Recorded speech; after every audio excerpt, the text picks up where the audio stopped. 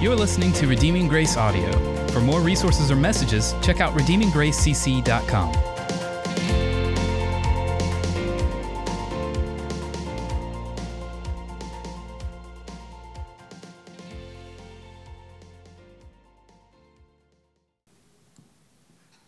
Meaningless. Your life, your family, your husband, your wife, your kids, your job, meaningless. Your hobbies, your passions, the things that you're really good at, the things that you really strive to be in control of at all the times, meaningless. Your successes, your failures, your triumphs, your tragedy, your righteousness, your sins, all the things that you could ascribe to say, this is what my life is all about and this is who I am, all of it is meaningless. At least that seems to be the general consensus and the general thought of the author of the book of Ecclesiastes. In fact, this word meaningless, a word that basically means when you blow out a candle and the smoke starts to rise, when you wipe that away and you dissipate the smoke, that's what the word meaningless means, like a smoke that's blown away. And the author of Ecclesiastes uses that term over 35 times in the 12 chapters of the book. And because of that, because of the harsh language of meaningless or vanity that's used time and time again, as the author looks at all the things that life has to offer and say, none of those things mean anything, they're like a smoke that's just being blown away, Ecclesiastes feels a little bit like a book that doesn't belong. Because when we think about the Bible, even from the earliest moments in Scripture, the Bible is a book of hope.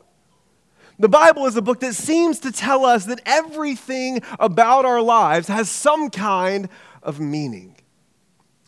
And it's for that reason that the book of Ecclesiastes is one of the first books of the Bible that ran into some problems making the cut.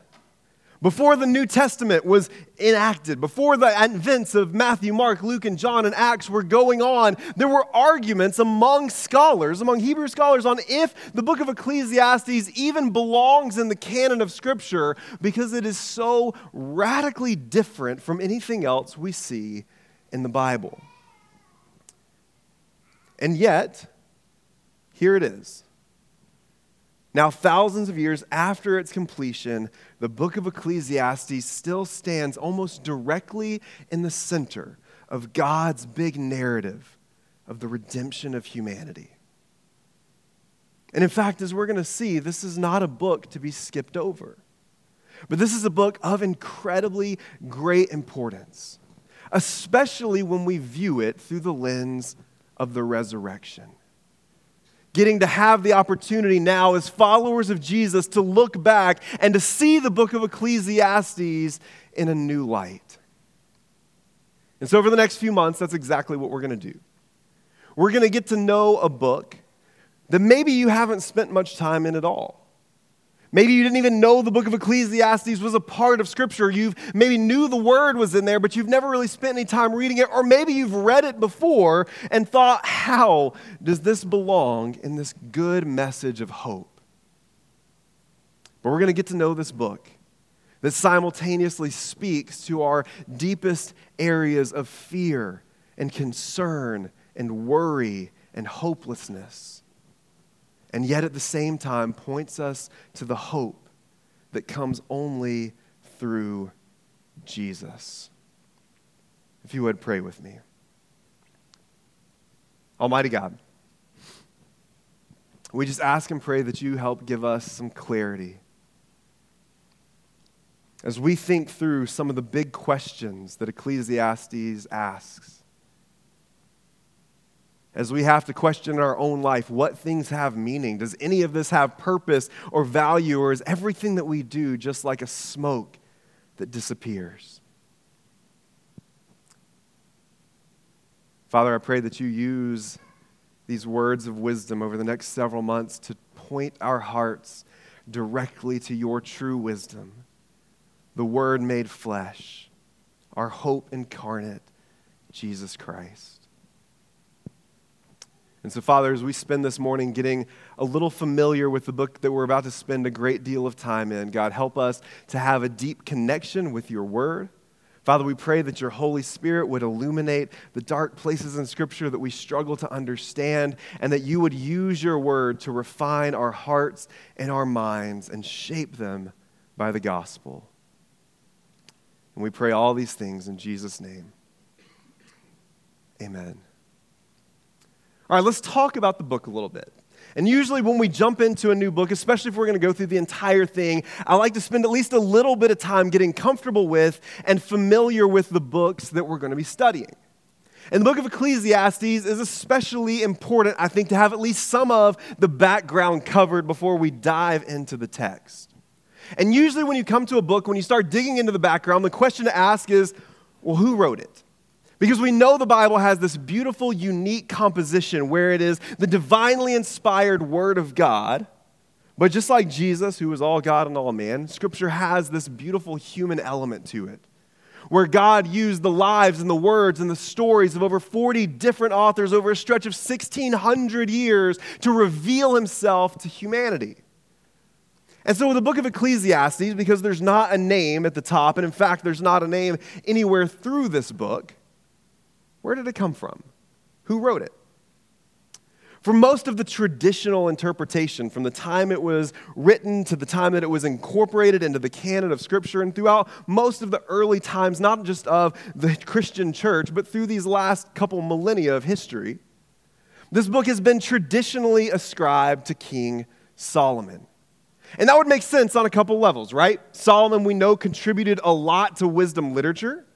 He's recognized as this picture of wisdom in the Old Testament narrative and stands as this mark of a man who God said, I'll give you anything you want if you just ask. And Solomon said, make me wise. And in fact, when we look into the book, we start to see a lot of things that look and feel and sound like Solomon. Someone who identifies themselves as a king over Jerusalem, acquiring great wisdom and great experience of wisdom and knowledge. That word comes up over and over and over again. And so it would make sense that early readers of this book would say, okay, clearly that has to be written by Solomon. This is the testimony of a wise king at the end of his life. This was a man who had everything. He had power, he had wealth, he had relationships, he had great wisdom. And so this could very well be seen as Solomon taking inventory of all the things that he had done, all the things that he had accomplished, all the things that he had experienced, and kind of summarizing his life. However, a lot of modern scholarship and really some thoughts and whispers throughout history have had some questions about the fact that Solomon was, in fact, the author of the book of Ecclesiastes. One of the major problems is the way in which the book was written. The Hebrew language of the book of Ecclesiastes is much nearer to us than the language that Solomon would have spoken, the language that Solomon would have written in. There were clearly influences of a post-exile world, all the Aramaic and Babylonian and Persian influences that have come in as the people of Israel were scattered abroad that changed and shaped the language that the book of Ecclesiastes was written with. But even more than that, inside the text itself, we get a pretty good indication that while Solomon was a really important point of reference for the author of Ecclesiastes, it's not Solomon writing the book. Because by the end of chapter 3, the references and connections and allusions to Solomon begin to dissipate and disappear and are really never referenced again. And so what we can assume here is that this book was written by an anonymous Jewish teacher, somebody who would have lived in the late post-exile period. And so after the people had started coming home, after they were taken into exile by first Assyria and then Babylon and then ruled by Persia, they started coming back home and they started reinstituting temple worship and all these beautiful and important things. This was probably written by one of those late Jewish teachers, making this one of, if not the latest book written in the Old Testament.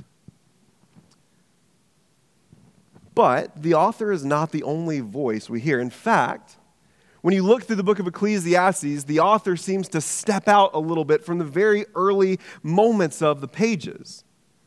and begins to teach us from the perspective of someone who in the English Standard Version is referenced as the preacher.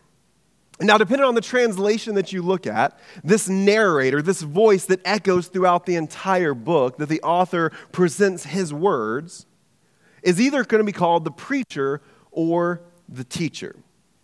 But both of these words are not quite accurate to this person who identifies themselves at the very beginning when the author says the words of the preacher, the son of David, king in Jerusalem.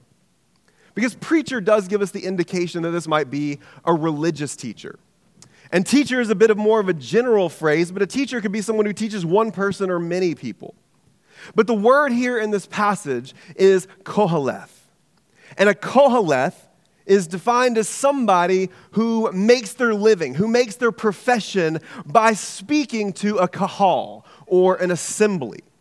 And so this person identified here, the words of the koheleth, is the word of basically a public speaker. A person whose responsibility was to stand in the assembly halls and teach a large gathering of people, not just necessarily religious things, but insights into great wisdom. And that's how the narrator is identified from the very beginning of this passage. This is somebody who would have stood up in assembly halls and probably given this very lecture time and time and time again. And so the main character here in this story is someone who identifies himself by his profession, by his occupation or his vocation. And it seems like there is a very intentional effort made not only by the author of the book, but by the narrator of the book to remain anonymous. To be a person who is nameless and faceless. And again, while there are clear inspirations from Solomon, it seems more like this is the creation of a persona. This is almost a theatrical revelation of wisdom as this person stands before the congregation and tries to embody all of the vain pursuits of humanity. And so there's a little bit of Solomon sprinkled in here. There's kind of generic kings gathered about in this personality. There's philosophers and rebels and sinners and gluttons, people who are rich and powerful, and every shade of human existence in between. And when we look at the preacher, not only do we find this as just a representation of humanity, but this is a bit of an analog or an avatar for us. I am here in the life of this preacher. You are here in the life of this preacher. We are all gathered in and consummated here as this koheleth stands as a representative for all of us. And the teacher, throughout the passages of Scripture here in the book of Ecclesiastes, seeks and consumes and explores. He asks questions. He seeks after experiences as a proxy for all of us. A traveler who goes to the edges of existence and then comes back to report everything that he's found. And this report, this answer to these questions comes in the middle of a section of Scripture that we call wisdom literature. And it finds a really nice home here amongst books like Psalms and Proverbs, Song of Songs, and even Job. And wisdom literature is something that maybe you've referenced before. Maybe you spend time reading through a psalm a day or a proverb a day for a month. And so wisdom literature is part of our normal conversation, at least the two big books in that section. But wisdom literature is a really difficult type of literature to approach and to deal with inside of Scripture. And so as the author here is using the words of the narrative to lay out this wisdom to the people, not only who were listening, but also copying down these words so that we now, thousands of years later, can read those words and follow them, I think it's important to now also ask questions about the type of literature and the genre of literature that this book makes up. Why do we have wisdom literature in Scripture? What does it mean? How do we approach it? Why should we read wisdom literature? Why is there even a section of this? Because so often when we think about the Bible, usually maybe you ascribe the Bible as mostly just being commandments. The Bible is some basic instructions before leaving earth, right? It's just God telling us what to do, how to live, and how to function. Or maybe you look at the core of Scripture as narrative, because so much of the Bible is stories. And so you say these are stories about how God interacts with humanity, but wisdom literature really does jump out into a very weird category, and it's a small section of Scripture, but it's a very important section of Scripture as well. And so as we approach wisdom literature, I think there are a few things that we need to keep in our minds as we go through, especially this passage of Scripture, as we think about the purpose of these wisdom books. First, wisdom literature reminds us that God has a plan and a purpose for every aspect of who we are. And this is what's so beautiful about wisdom literature, because it's this nice little catch-all. When the commandments and the narrative seem to be silent about different parts of life, wisdom literature reminds us that God really does have a plan and an intention and a purpose for everything that we are, everything that we do, and every aspect of our lives. From the very beginning in Genesis chapter 1, we are reminded that God is a God who creates with purpose. That not only did he create the material nature of the universe, but everything that he made was by design with a purpose to not only bring him honor and glory and praise, but it had a purpose and a function inside of creation itself. And the same thing is true for me, and the same thing is true for you. The same thing is true about all of our experiences and the things that make our lives life. And so in wisdom literature, you find information about how to handle your finances, how to be a people who work in a way that honors and glorifies God, how to relate to your spouse, how to relate to your children, how to relate to your neighbors. In the wisdom literature, we find our emotions validated and sometimes amplified as we look through books like Psalms, where we see the authors of Psalms sometimes at the highest of highs, sometimes at the lowest of lows, sometimes dealing with great joy and success, sometimes dealing with crippling depression and anxiety and brokenness, sometimes basking in righteousness, and sometimes being broken and humbled by sin. It's all there so that we can be reminded that, yes, these things have purpose, these things have meaning, and there's a way in which God intends for us to use them. But not only that, wisdom literature reminds us that we're not alone in our experiences. One of the reasons why we confess our faith together, why we confess our sins together, why we sing together, why we pray together, when we come together each and every Sunday, is because it can be really easy to feel like you are alone. To feel like there's nobody who believes what you believe. There's nobody who feels what you feel. There's nobody who experiences what you experience. Then when you're going through good times, you may feel like you have no one to share those victories with. When you go through hard times and struggles, you may feel like no one could possibly understand. But not only has God called us together as a church to be reminded that we're not alone, but the wisdom literature in Scripture reminds us that not only are you not alone, but these things that make you you, these things that sometimes can make you feel ostracized or alone, these feelings that can make you feel like no one could possibly understand what's going on, wisdom literature reminds you, no, this is part of what it means to be a human being in a world broken and wrecked by sin. And so not only do you have brothers and sisters in your church family or in your family, not only do you have a community that God has called you into in the here and now, but wisdom literature reminds you that you are a part of this great cloud of witnesses who have experienced these same things. I mean, just think about the fact that Jesus himself on the cross, experiencing something that none of us could ever identify with. Betrayal at the hands of his own creation. Separation from his Father. When he was trying to find the words to utter, he uttered the words of King David written down in the Psalms and found camaraderie in the wisdom literature. And so as we approach the book of Ecclesiastes, we are probably going to go through some big questions that maybe you've asked yourself, and maybe you've thought no one could else possibly feel this way, but the wisdom literature is there to remind you that you are not alone, that your questions are not just echoing out in the darkness, but God not only hears them, not only knows them, but has been answering these questions in the life of his people for millennia. And then finally, just like the rest of Scripture, the purpose of wisdom literature is to point us to Jesus. Sometimes it's very intentionally and directly, like the Messianic Psalms. Sometimes it's books like Ecclesiastes that ask questions that have no answers outside of Jesus.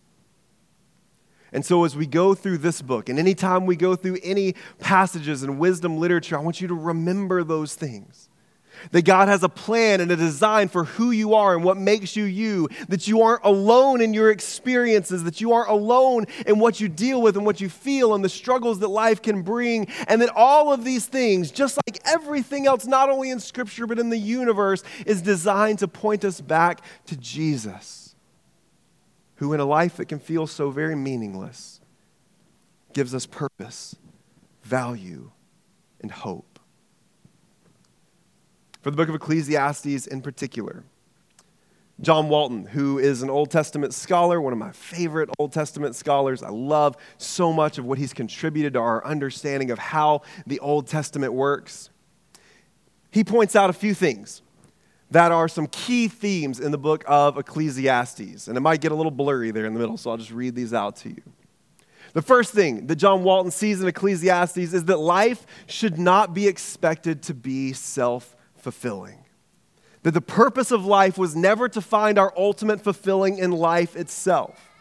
If life and our job, your occupation, your wealth or your possessions, if your family or your spouse or whatever the case may be is where you're trying to find your ultimate hope and fulfillment, Ecclesiastes is going to make it very clear that there is not real satisfaction there. All of the things that make us us, all the things that make life life, are not able to provide fulfillment on their own. And because of that, John Walton tells us that frustrations in life are unavoidable. And this is something that chances are you don't need the book of Ecclesiastes to remind you of. I have been very well reminded of that all week long. Because we started our week last week with COVID. And then my car, I guess, caught COVID too and started just spewing all of its liquids out on the concrete. And so I had to take that in the shop. It's still gone. And then at the end of that, by the time our car was just puking all over itself, by Friday I woke up and my house caught COVID and flooded the downstairs. And so these frustrations are very unavoidable. Sometimes they come a little bit at a time, and sometimes it's just a beautiful deluge that just falls all over everything that you have. But you know this. Whether your week has been somewhat easy, whether your week has just been brutal and overwhelming, at some time or another, we realize that these frustrations in life just slap us in the face. And that sometimes there's nothing we can do about it. Walton reminds us that the book of Ecclesiastes tells us that the seasons of life must be accepted.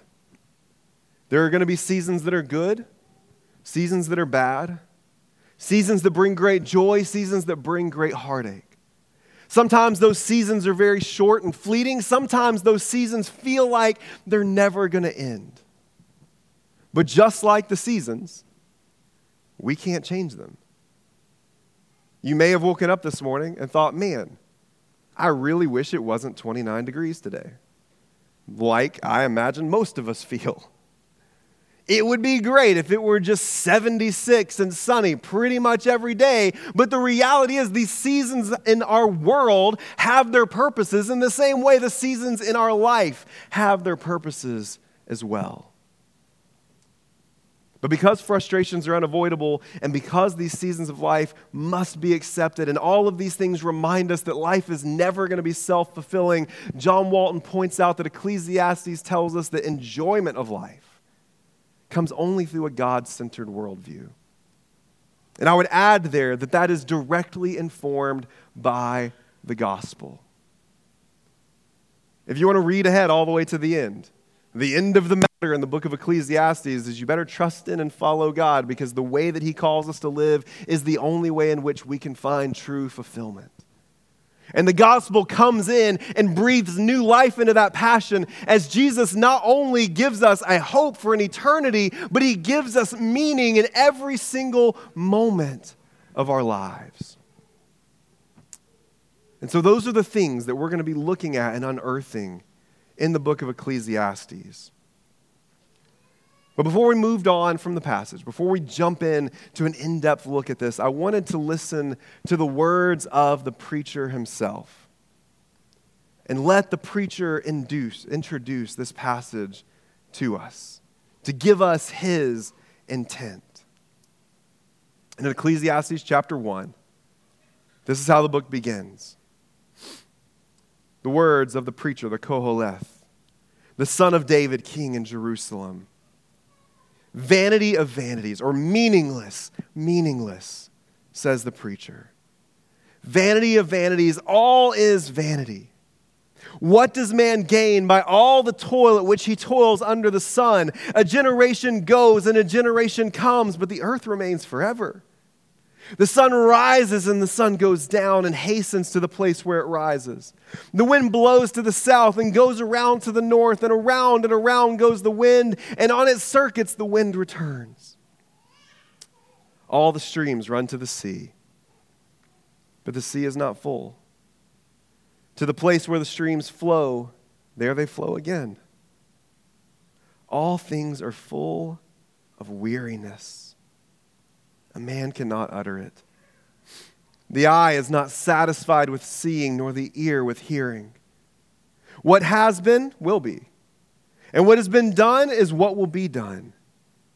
And there is nothing new under the sun. Is there a thing of which it is said, see, this is new? It has been already. And the ages before us, there's no remembrance of former things. Nor will there be any remembrance of later things yet to be among those who come after. And maybe you're here and you've felt some of this. Chances are, if you're of a certain age, you've probably felt this multiple times over the course of your life. Everything is just a cycle. I can work and work and work, and it feels like I'm just working in vain. I can try to save as much as I possibly can, but then one thing comes and all of that's gone. I try to be a good parent. I try to be a good son or daughter. I try to be a good student. I try to be a good employee. I try to just give everything I have and do things in a right way, and sure enough, something is going to come along and pull the rug right out from under me, and everything that I've done is going to feel meaningless. And even if I do everything right, 2 generations later, probably, everyone is going to forget my name. All these questions that the teacher asks, all the weight and the frustration that he feels, all of these things are still very much alive and felt today. We work with no end in sight. We see world-changing revelations. I wish I pulled the graph, but I didn't. But there's this amazing graph of Google searches in 2020. Highly recommend looking it up. Because every week, there was a spike on that list of new things that people were searching, things that seemed to turn the world upside down on its head. Do you remember in 2020 that space-studying people, right, NASA kind of people came out and said, hey, there's probably UFOs. And everybody was like, what? And then a week later, people were like, I don't remember that at all. UFOs. We forgot about UFOs because that's how quickly things change. That's how quickly information comes and information goes. The sea, it fills up and then it dissipates and then it fills up again. We obtain more and more and we find no satisfaction. We see all that we can see, and yet we want to see more. We hear all that we can hear, and yet we want to hear more.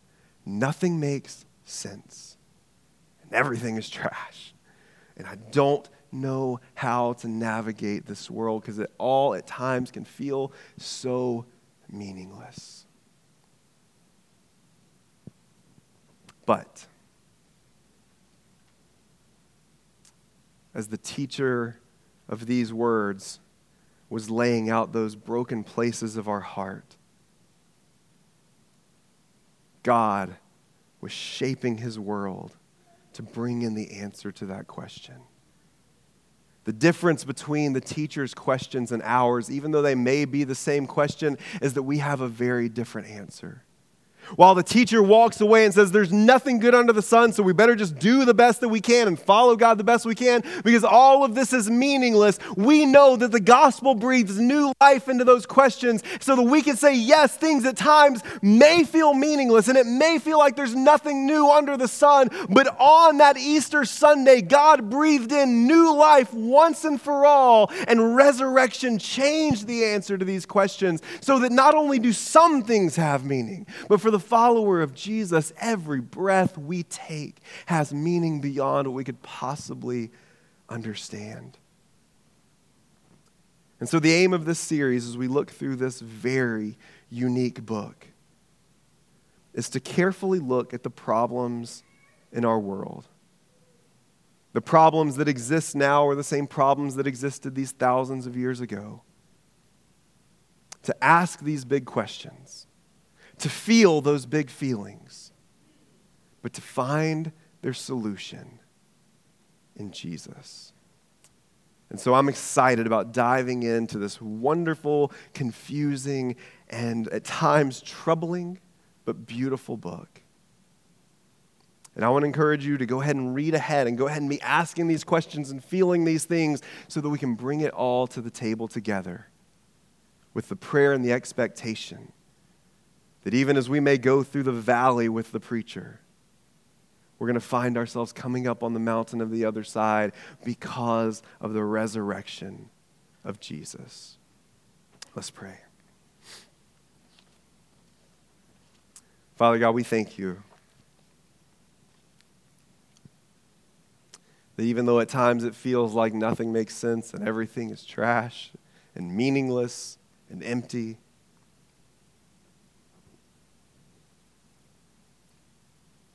your Son spoke a better word, breathed a deeper wisdom, took the vanities and meaningless things of this world and set them up to be a means of grace by which men and women and children would come to put their faith and their hope in the true wisdom of God, in Jesus Christ. So, Father, we just pray in advance as we dig through these deep questions that you would help us to remember again that we are not alone, that you have a plan and a purpose and a design for everything we experience, everything we feel, and that you work all things to the good of those who love you through the gospel of Christ Jesus. And we pray that at the end of the matter, we would trust and seek after you. We would remember your faithfulness and your yes and amens. And that our hope and purpose, value and meaning would be restored, renewed, and affirmed through the death and resurrection of Christ. We pray all these things in Jesus' name. Amen.